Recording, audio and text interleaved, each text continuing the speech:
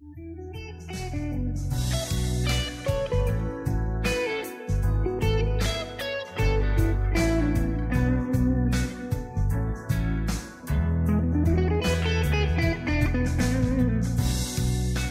to Under the Oaks. I'm Lauren Thompson.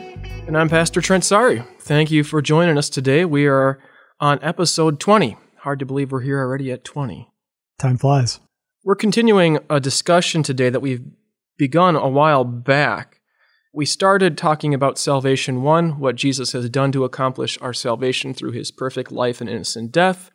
And then we moved on to a discussion about salvation distributed. How does God bring us that completed salvation today? That discussion started with a talk about the Holy Spirit, the person and work of the Holy Spirit. And last time we started talking about the sacraments. We talked about baptism the last couple episodes. And we will be talking about the Lord's Supper in the next couple episodes as well. But today we're going to talk about the office of the keys and confession, which are two terms that I suppose are maybe a little bit mysterious or not so familiar to some of our listeners. So we should probably define what it is that we're actually going to be talking about today. So we're going to start with the commands that Jesus gives to his church at the end of Mark and Matthew's Gospels. At the end of Mark's Gospel, Jesus said, "Go into all the world and proclaim the gospel to the whole creation."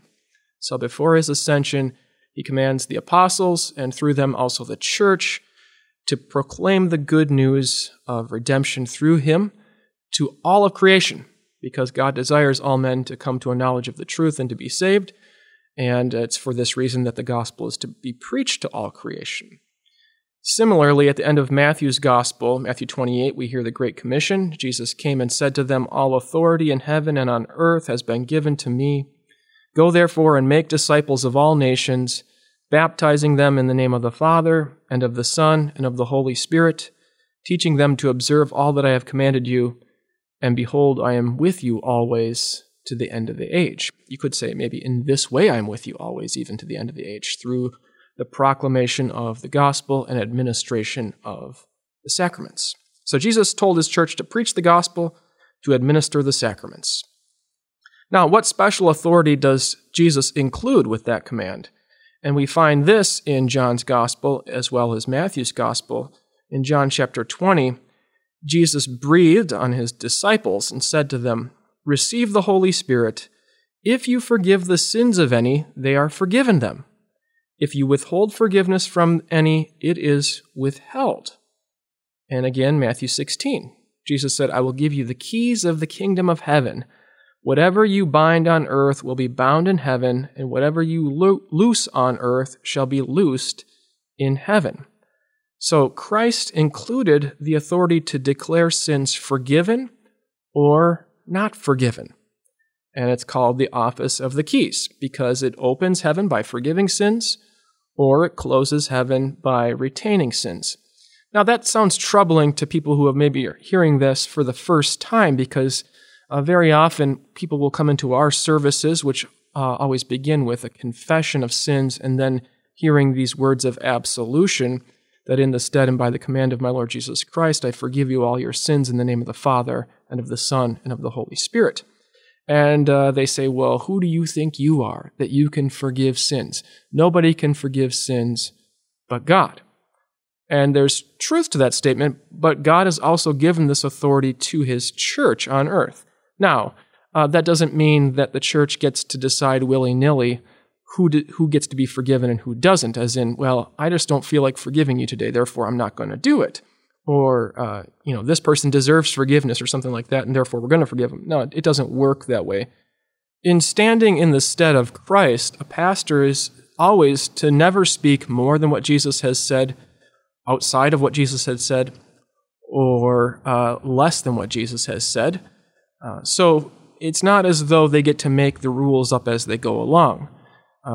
But certainly, this is the authority that Christ has given to his church. And when we hear it proclaimed to us through God's representatives in the church, we are to believe it as if it were coming from the mouth of Christ himself. So, we might naturally ask, well, to whom has Christ given this office of the keys, as we're calling it? And again, Matthew 16, verse 19, Jesus said, "I will give you the keys of the kingdom of heaven, and whatever you bind on earth shall be bound in heaven. Whatever you loose on earth shall be loosed in heaven." And again, in John 20, specifically where we read that Jesus said, "Receive the Holy Spirit. If you forgive the sins of any, they are forgiven them. If you withhold forgiveness from any, it is withheld." In 1 Peter chapter 2, Peter writes, "You, believers, are a chosen race, a royal priesthood, a holy nation, a people for his own possession, that you may proclaim the excellencies of him who called you out of darkness into his marvelous light." And so this authority is given to all believers, and we'll talk about how that's exercised here in just a minute. But certainly when the church exercises this, it's as if God himself in heaven is exercising it. And that becomes apparent when we look at, say Matthew chapter 18, where Jesus said, if the unrepentant sinner refuses to listen to them, tell it to the church, and if he refuses to listen even to the church, let him be to you as a Gentile and a tax collector. Truly I say to you, whatever you bind on earth shall be bound in heaven, whatever you loose on earth shall be loosed in heaven. So basically, when the church declares that the doors of heaven are shut to an impenitent sinner, it's in fact shut. And that sounds, again, like it's putting too much power or authority into the hands of the church. And certainly there are those in history who maybe have abused this authority or have not exercised it according to Christ's institution or his desire. But we'll get to that in just a minute as well. Nonetheless, this is an authority that Christ has given to his church. It's very clear there in numerous references.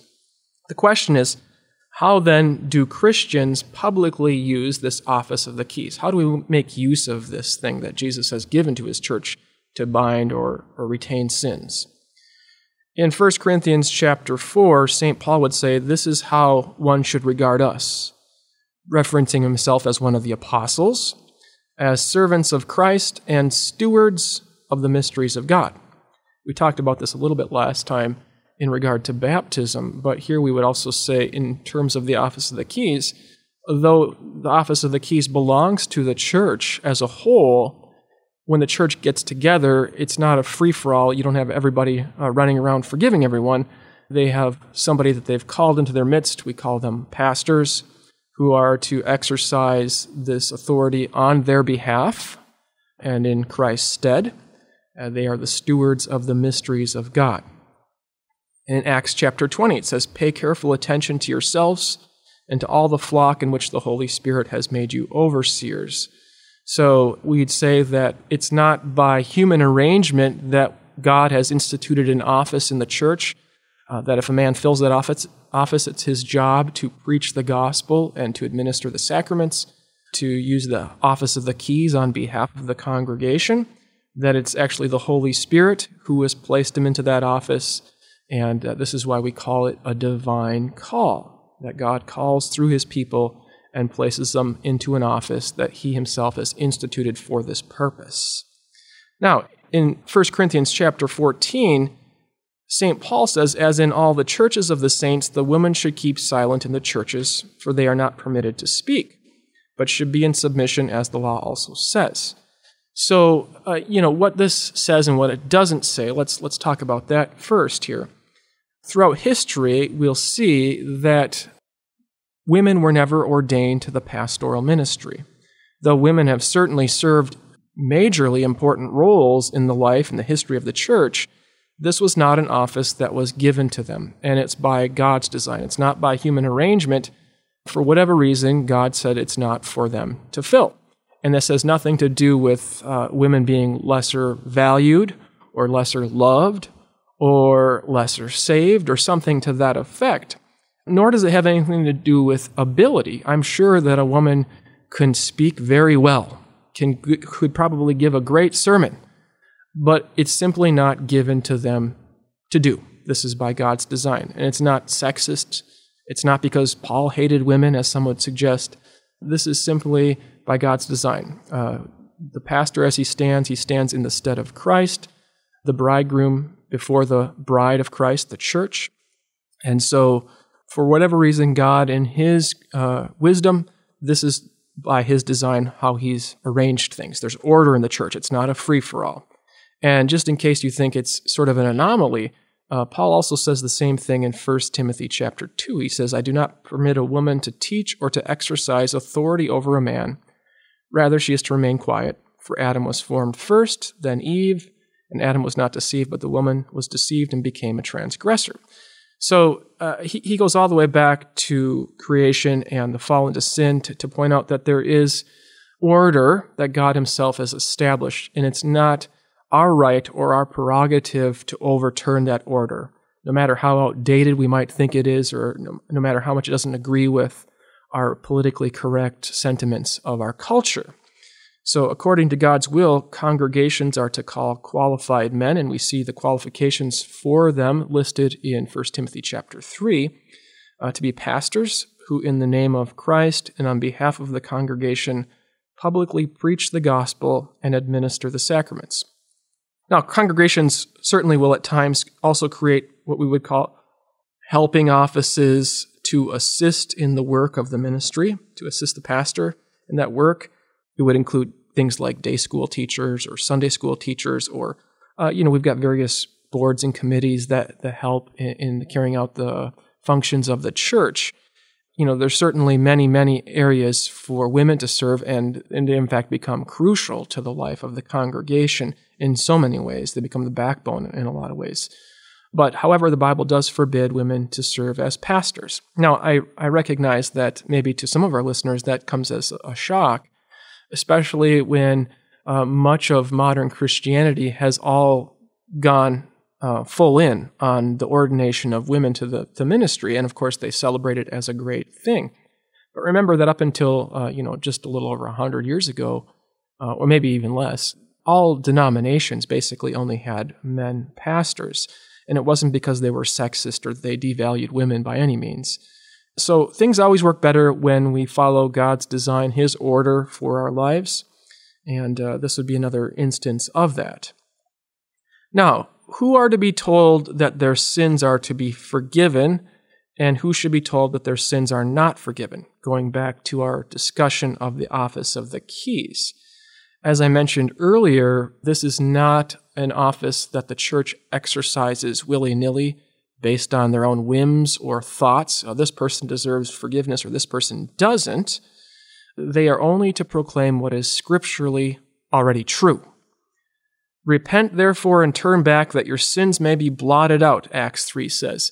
So we see the condition that is placed on the forgiveness of sins. It's that we're repentant. We're truly sorry for our sins. We've turned from our sin. We've turned to God looking for that forgiveness. Certainly, those are the people that are to be forgiven. Now, nobody can read hearts. Somebody can say, yes, I'm sorry, I'm truly repentant. And, we might say, well, I kind of doubt it. I don't think that you're being sincere enough. It's too bad. We don't have the right. We can't read hearts. Now, if somebody says that and they're living in manifest open sin, then it's obvious that they're not really, they don't really mean it. They're not truly repentant. But we take people at their word. Nobody has the ability to read hearts. Only God can do that.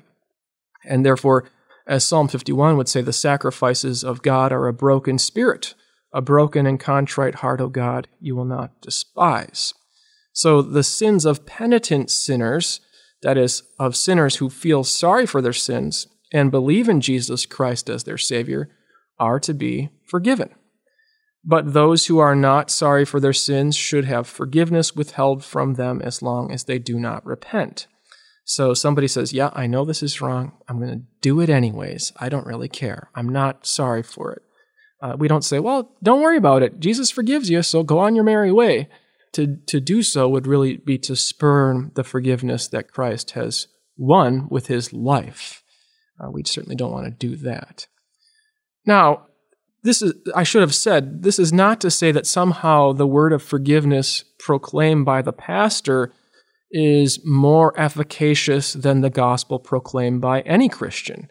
If somebody comes to you and confesses their sin, you may say to them that in Christ, God forgives that sin, and when you say it, it's just as efficacious as when a pastor says it. So it's not as though the pastor somehow has magical powers or that the word is only effective when spoken through him. But we recognize that in the church there's this order and that they are indeed stewards of the mysteries of God, that God has given them this task to exercise on behalf of the congregation, on behalf of all the Christians assembled there. So that's where people would turn to. Now, on the other side of it, people who are living in unrepentant sin, how should the church deal with those who are, let's say, not repentant or not sorry for their sins? And there we have some very specific scripture passages which guide us as well. In Matthew 18, Jesus said, "If your brother sins against you, go and tell him his fault between you and him alone. If he listens to you, you've gained your brother. But if he does not listen, take one or two others along with you, that every charge may be established by the evidence of 2 or 3 witnesses. If he refuses to listen to them, tell it to the church. And if he refuses to listen even to the church, let him be to you as a Gentile and a tax collector. Truly I say to you, whatever you bind on earth shall be bound in heaven, whatever you loose on earth shall be loosed in heaven." So when one encounters a person who is living in unrepentant sin, there is a process. We don't just jump to, hey, by the way, heaven is closed to you, you're excommunicated from the church. We would certainly want to confront them in a loving way, not in a judgmental or legalistic manner, but obviously our concern is for the welfare of their soul. And hopefully that comes across. That being said, sinners never like to be confronted in their sin, and generally they become defensive, and they make excuses for their sin, and they can try to justify it. So this is not always a pretty process. It's not always a pleasant process. Nevertheless, if we truly care about somebody, we don't say, hey, that's just your choice, you can continue to live that way, and we support you. Such would not be love, right? If we truly love somebody and we see them in a self-destructive behavior, something that's going to eternally harm them, the loving thing would be to try to correct them or to bring them from that. So if we saw our children driving down a fork in the road that we knew was going to lead them off a cliff, we wouldn't say, oh, that's wonderful, we support you, that's your decision, that's how you've chosen to live your life. No, we would say, turn back, you're going to die. And that would be the loving thing to do, of course. 2 Corinthians chapter 2, starting with verse 6, this punishment by the majority is enough.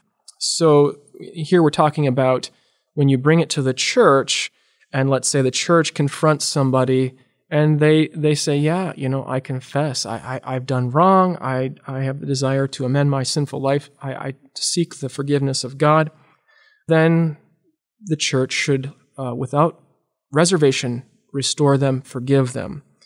It says, this punishment by the majority is enough, so you should rather turn to forgive and comfort him, or he may be overwhelmed by excessive sorrow. We don't say, well, let this sit on your conscience for a few weeks to see how it feels, and then maybe we'll think about it.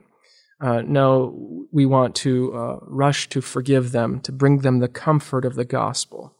And of course, it's always for the sake of the gospel that we would confront somebody, right? We want to proclaim the gospel. We want them to hear that comfort and have that peace of mind, that free conscience that says, my sins are forgiven in Christ.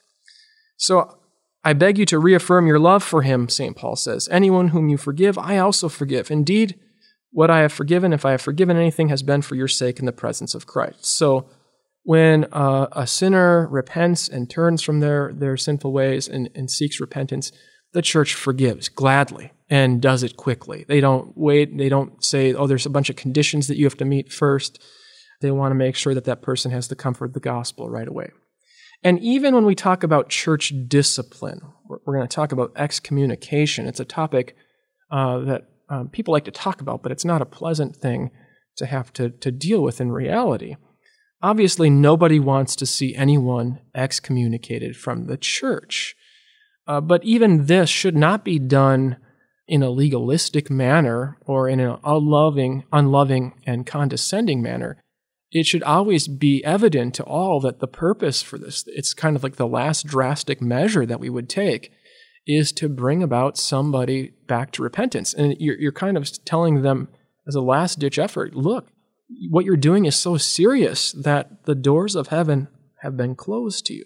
So in James chapter 5, it says, "My brothers, if anyone among you wanders from the truth and someone brings him back, let him know that whoever brings back a sinner from his wandering will save his soul from death and will cover a multitude of sins." So we want to steer him back to the cross. We want to steer him back to Christ for forgiveness, for comfort, for strength to pick up the pieces and start anew. In many ways, this is the life of repentance that we as Christians live daily.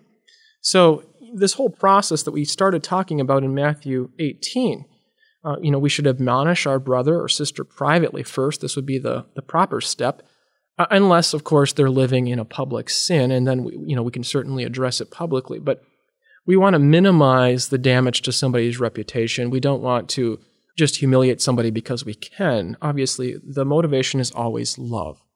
So we should admonish our brother or sister privately first, and if that's not successful, we should go with one or two others. And if he's still not sorry for the sin, then they should be dealt with publicly by the congregation. Again, that's the last step. And this might take a long time. This is not something that happens overnight.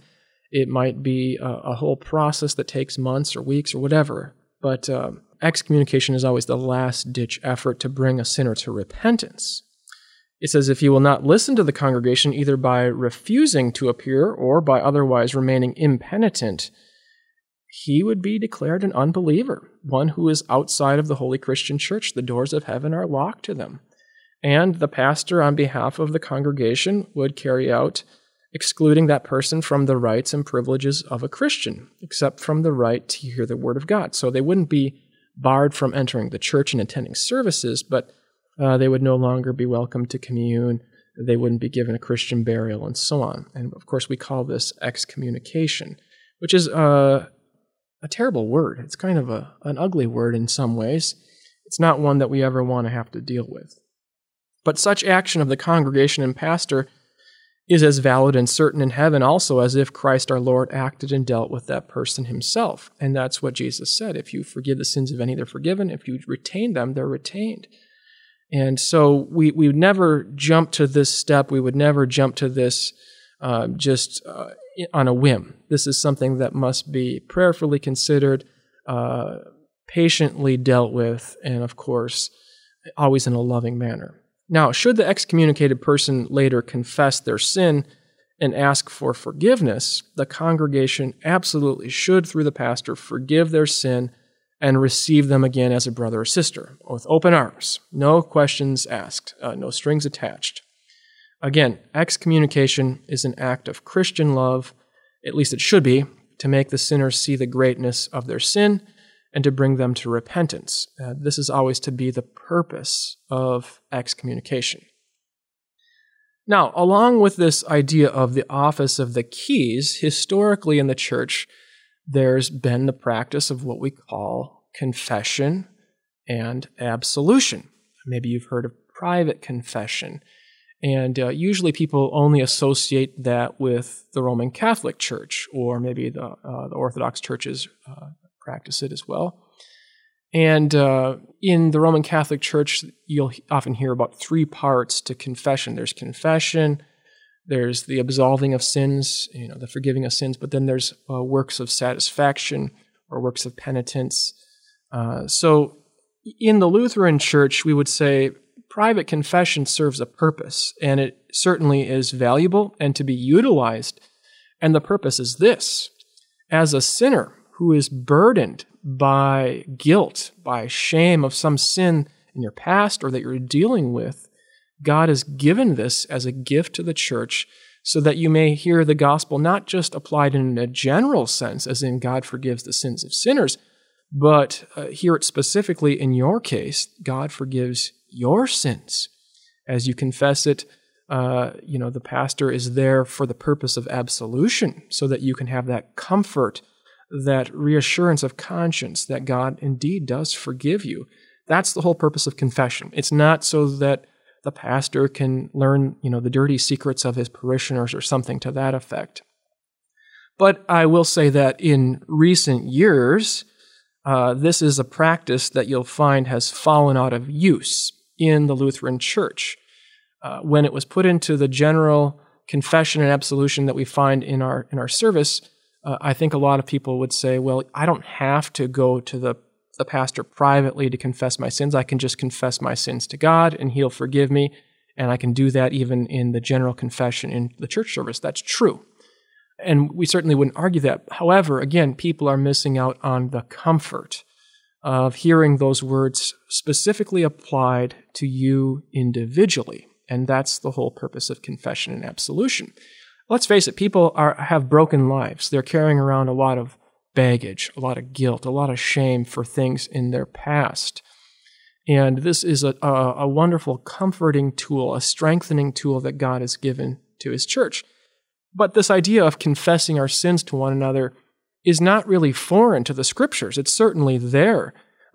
In the Old Testament and the New Testament, we think about Psalm 32. David would say, I acknowledge my sin to you, and I did not cover up my iniquity. I said, I will confess my transgressions to the Lord, and you forgave the iniquity of my sin. So we confess our sins before God, even when we do it before a pastor. It's not as though confessing it to God, it doesn't count, but I have to go through this pastor. No. But on the other hand, God has given you his called representative there for that purpose as well, so that you might have this comfort. We see that when David himself sinned with Bathsheba, he falls into the sin of adultery. He falls into the sin of murder.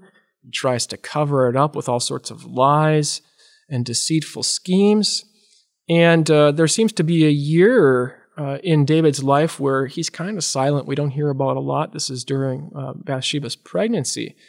But then God sends the prophet Nathan to David for this purpose. And Nathan tells David this sort of extended parable, and David doesn't quite get it that it's really about him. And he hears this story, and finally, David said to Nathan, after hearing this story, and Nathan saying, you're the one I'm describing here. You're the man.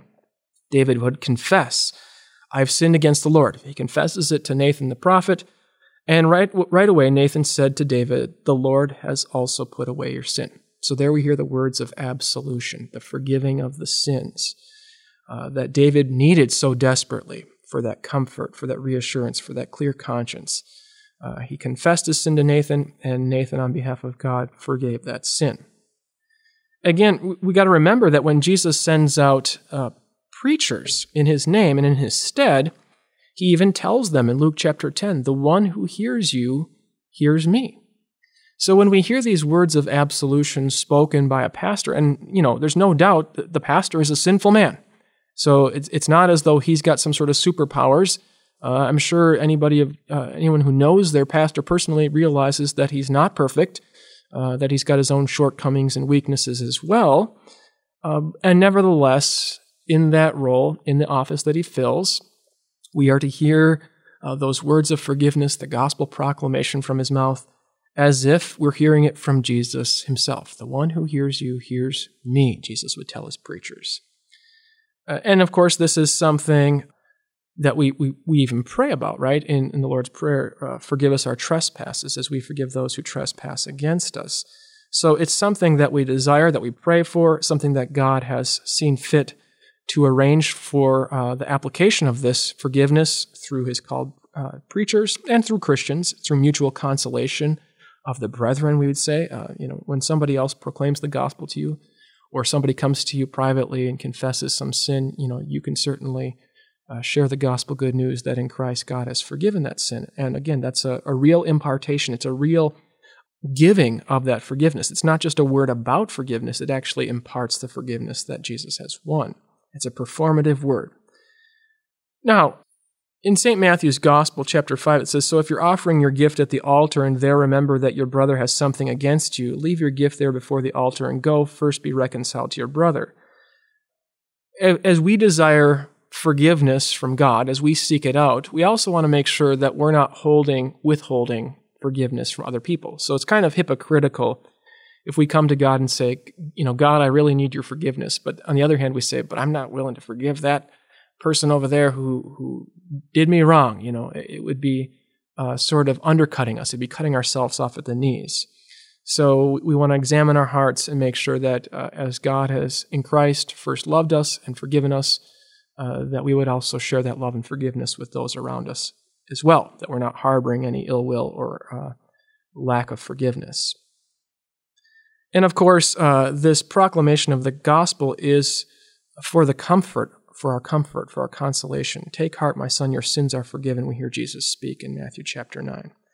So in the Lutheran Church, we would say confession consists of two parts, namely the confession, or what we would call the acknowledgement of sin, and the absolution. The second part would be absolution, or really the pronouncement of forgiveness by the pastor or confessor.